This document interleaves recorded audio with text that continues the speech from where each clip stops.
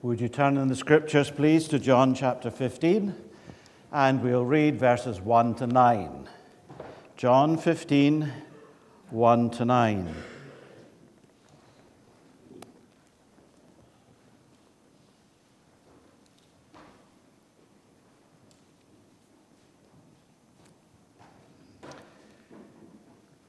Jesus is speaking here. I am the true grapevine, and my Father is the gardener. He cuts off every branch of mine that doesn't produce fruit, and he prunes the branches that do bear fruit, so they will produce even more. You have already been pruned and purified by the message I have given you. Remain in me, and I will remain in you. For a branch cannot produce fruit if it is severed from the vine, and you cannot be fruitful unless you remain in me. Yes, I am the vine, you are the branches. Those who remain in me and I in them will produce much fruit. For apart from me, you can do nothing. Anyone who does not remain in me is thrown away like a useless branch and withers. Such branches are gathered in a pile to be burned. But if you remain in me and my words remain in you, you may ask for anything you want, and it will be granted. When you produce much fruit, you are my true disciples. This brings great glory to my Father. I have loved you, even as the Father has loved me. Remain in my love. Lord, bless your word as we now turn our minds to ponder its truth and speak into each of our hearts a word that is just right for us to hear and to act on. For we ask it in Jesus' name. Amen. The sand in the hourglass was passing quickly. Jesus had shared the Last Supper with his disciples. Judas Iscariot had sped off quickly into the dark night to engineer the betrayal of Jesus. Jesus himself was soon to go to the Garden of Gethsemane and to wrestle there with the prospect of the cross and to intercede with the Father in his great high priestly prayer on behalf of all believers. It's at this critical moment, when time is at an absolute premium, that Jesus begins to speak to his disciples about the coming of the Holy Spirit. You would think 3 years leading up to this point, surely Jesus could have spoken at leisure about the coming of the Holy Spirit. But no, it's at this moment, as everything comes to its climax, that he takes the time to speak to the disciples about the Holy Spirit. The Spirit who will come once he himself has left to return to the Father. The Spirit who will be Jesus' own living presence to be with the disciples as they serve and follow Jesus day by day in the years to come. And so he begins to speak about this third person of the Trinity and about the ministry that the third person of the Trinity will have in the lives of believers. John 14:16. I will ask the Father, and he will give you another advocate who will never leave you. He is the Holy Spirit who leads into all truth. John 14:26. When the Father sends the advocate as my representative, that is the Holy Spirit, he will teach you everything and will remind you of everything I've told you. John 15:26, he continues, I will send you the advocate, the Spirit of truth. He will come to you from the Father and will testify all about me. So the Holy Spirit comes as a gift from Jesus to the disciples, and he will be with them always, and he will remind them of the things Jesus said and the things Jesus did. And furthermore, according to Jesus, John 16, verse 8, when he comes, he will convict the world of its sin and of God's righteousness and of the coming judgment. So in other words, the ministry of the Holy Spirit is going to be crucial in bringing conviction of sin, in bringing regeneration to a person's life so that they are born anew, born from above, educating them, teaching them of all that Jesus had said and done, and sanctifying them within, purifying them so that they might become more and more like Jesus. When I first went into the ministry in the 1970s, in the early 1970s, the ministry of the Holy Spirit was very controversial. In fact, I look back on that time with a great degree of sadness because things were said on both sides of the divide that were hurtful and unhelpful, that were demeaning, and in many ways were a discredit to the gospel. The differences, of course, were around the issue of the gifts of the Holy Spirit.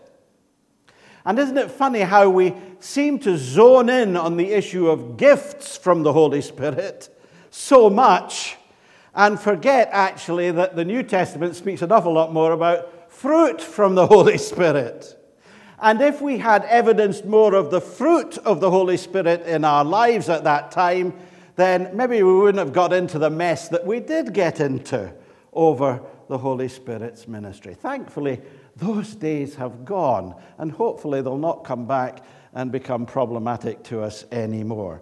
But as Jesus was speaking with his disciples and preparing to go to Gethsemane and then to be arrested by the crowds and the soldiers, as he prepared for that, he began to speak to his disciples and say, remember, the Holy Spirit I will send to you, and he will always be with you, and he will be my representative, and he will remind you, and he will help you to grow in your faith.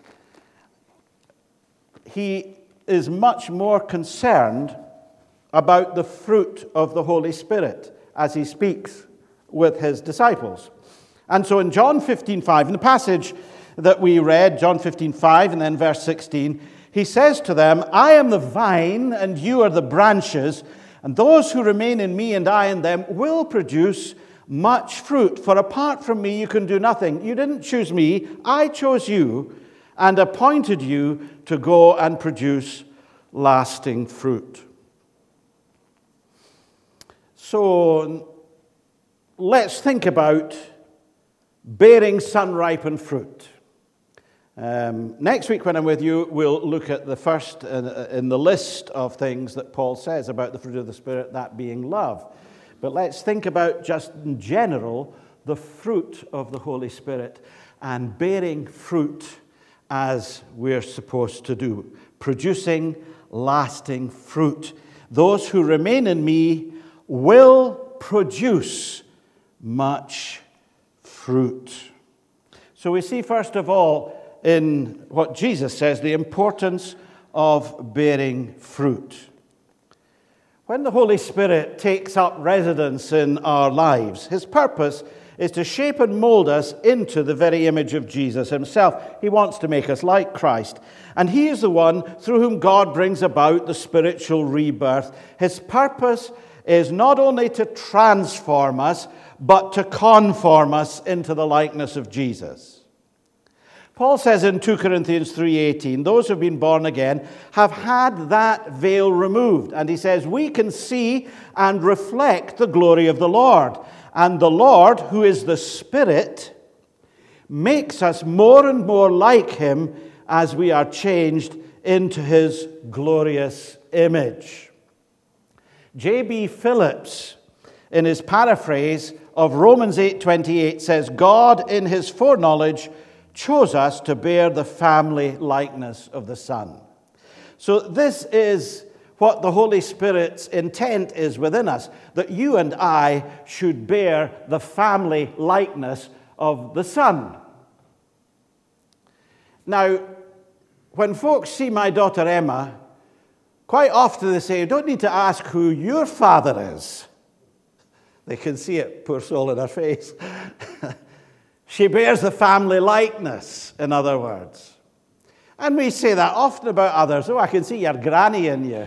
You're so like your father. Something like that. Bearing the family likeness. And that's what the Holy Spirit is doing within each one of us, so that we might bear the family likeness of Jesus, so that we might be like Christ himself. Jesus said in Matthew 7:17, a good tree produces good fruit, and a bad tree produces bad fruit. Yes, just as you can identify a tree by its fruit, so you can identify people by their actions.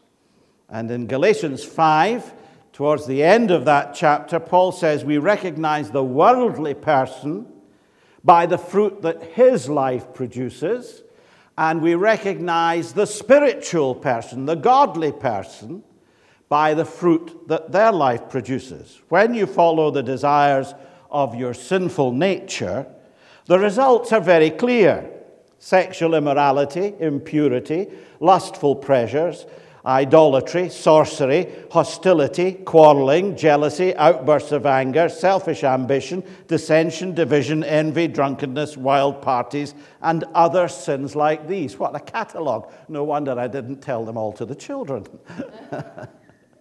But what a catalogue.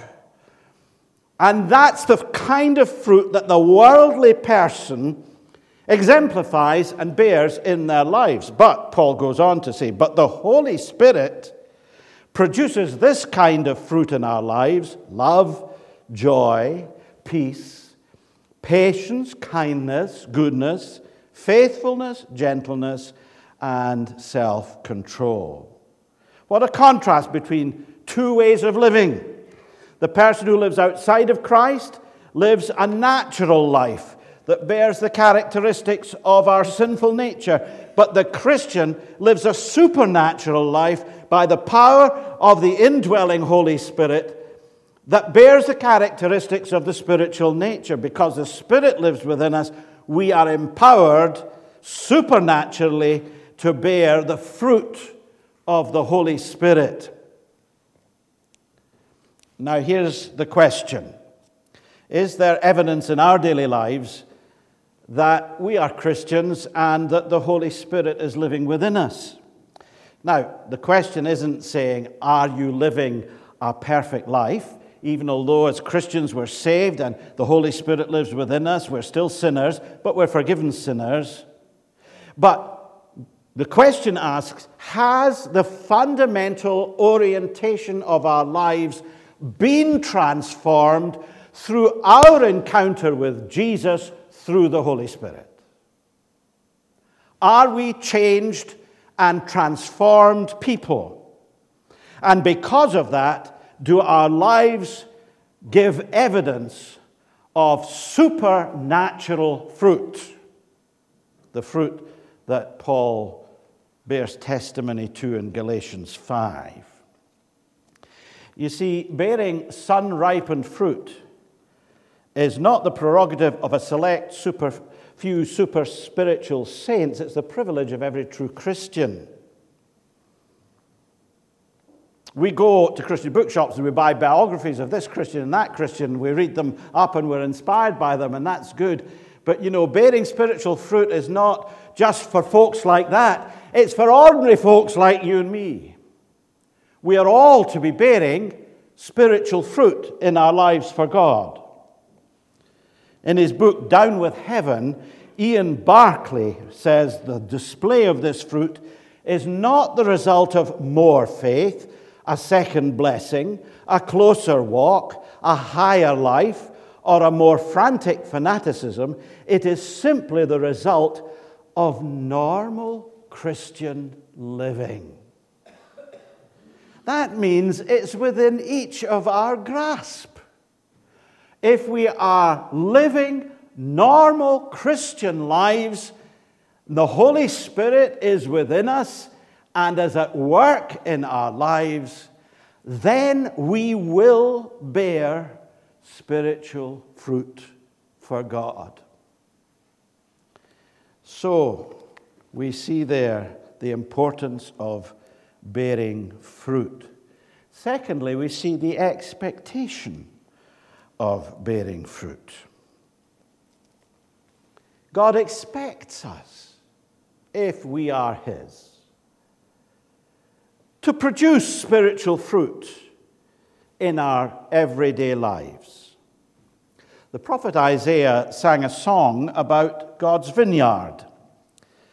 And in that song, he says that after preparing it and planting it, Isaiah 5:2, he waited for a harvest of sweet grapes, but the grapes that grew were bitter.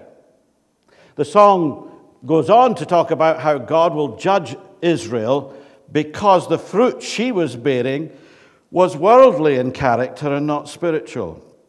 Isaiah 5:7, the nation of Israel is the vineyard of the Lord of heaven's armies. The people of Judah are his pleasant garden. He expected a crop of justice, but instead he found oppression. He expected to find righteousness, but instead he heard cries of violence. God didn't find the fruit he expected for the work he had invested in the vineyard. And God has invested a huge amount of energy and effort into you and me and into the church of Jesus Christ. And he's looking at the kind of fruit that we are bearing. And the question's being asked, is it bitter fruit or sweet? Are we bearing the right kind of fruit that brings pleasure to him and blesses the world? Or are we bearing worldliness, the fruit of worldliness in our lives? Yes, I am the vine, said Jesus. You are the branches. Those who remain in me and I in them will produce much fruit. God has made an investment in us, and the investment is Jesus himself. His life, his sacrificial death on the cross, his resurrection from the tomb, his ascension to glory. God has made that kind of investment in us. What kind of return are we giving to him? The first thing I want to say about the expectation of bearing fruit is that spiritual fruit is distinctive. The fruit Jesus is speaking of in John chapter 15 is the outflow of the life of the vine that's reproduced in the branches. And that's a life that you cannot counterfeit. Spiritual fruit is distinctive because it originates in the life of God himself. God says in Hosea 14 and verse 8, all your fruit comes from me. We can't develop the spiritual fruit by our own efforts.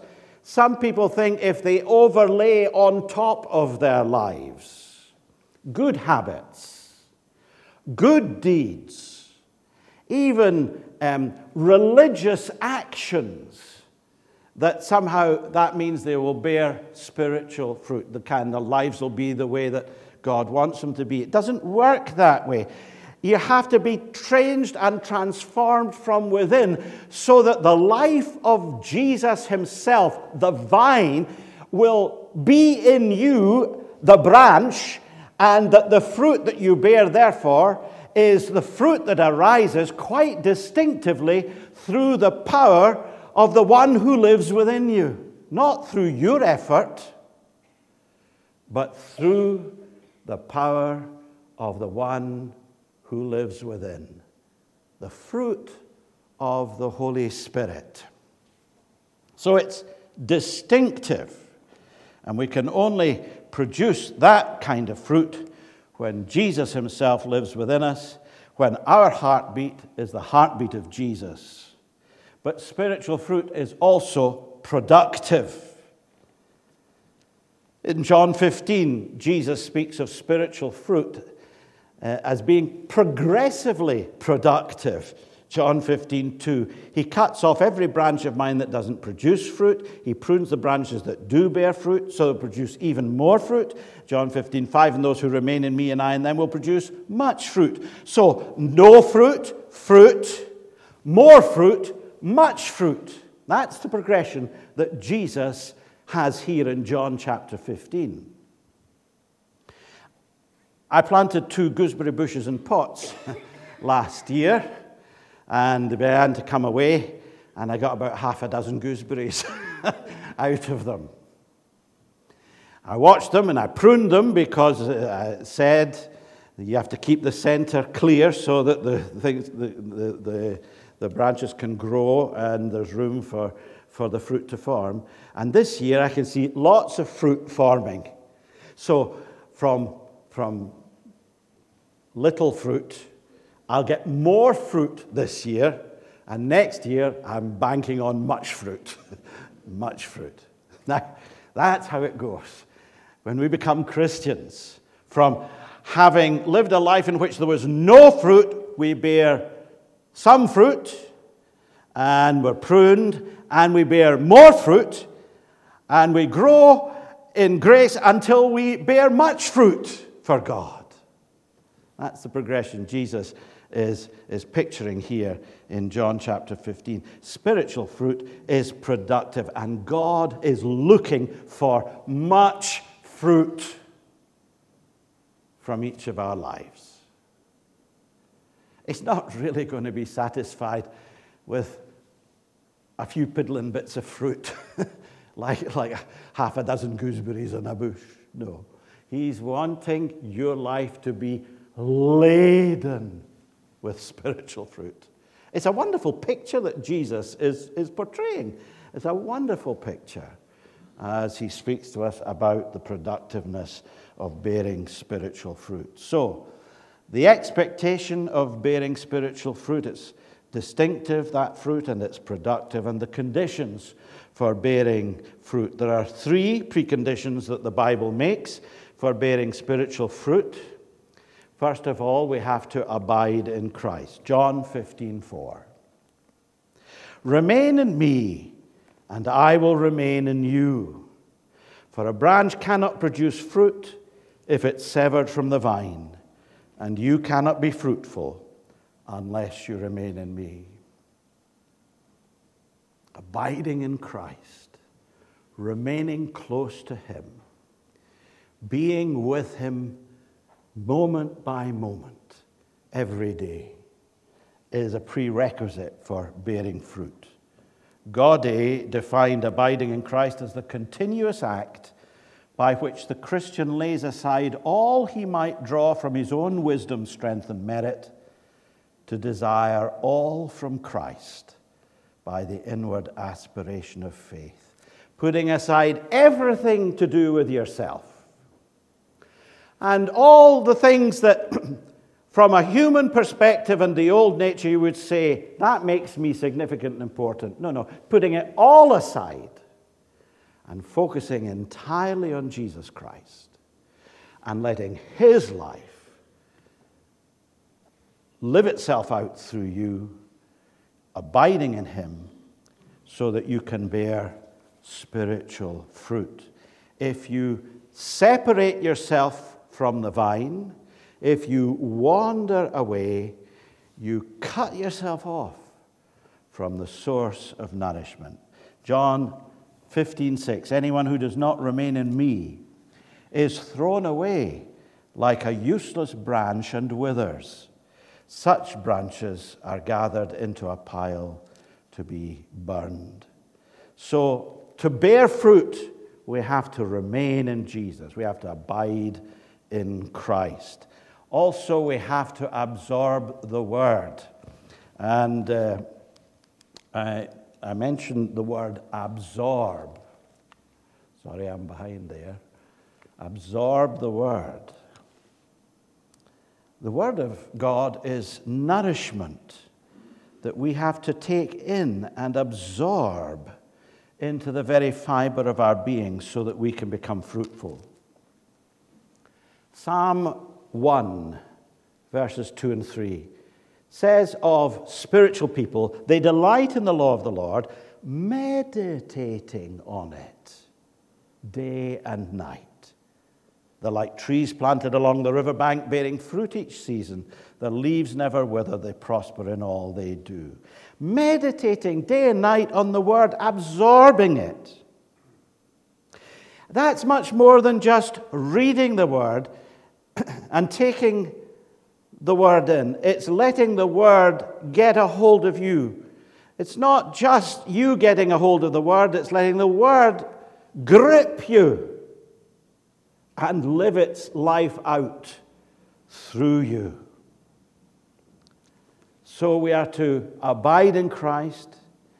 We are to absorb the Word into our very being and let the Word work itself out in our everyday lives so that we can be fruitful.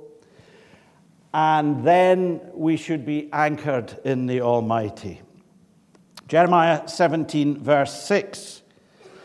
The prophet says, worldly people are like stunted shrubs in the desert. Do you remember these Western films?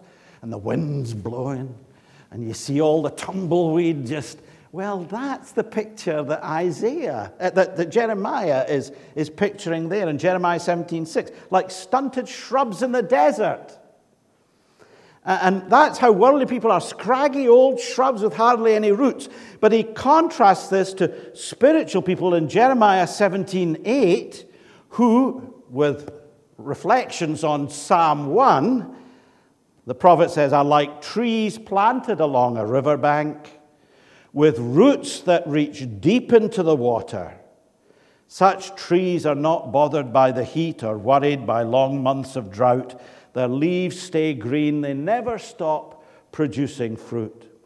When you've got spiritual roots that go right down into the Almighty Creator of the universe, then you will continue to bear fruit no matter what the conditions are around you, whether it's arid and dry or whether the wind is blowing a gale. Your roots anchor you into God and you draw your nourishment from Him.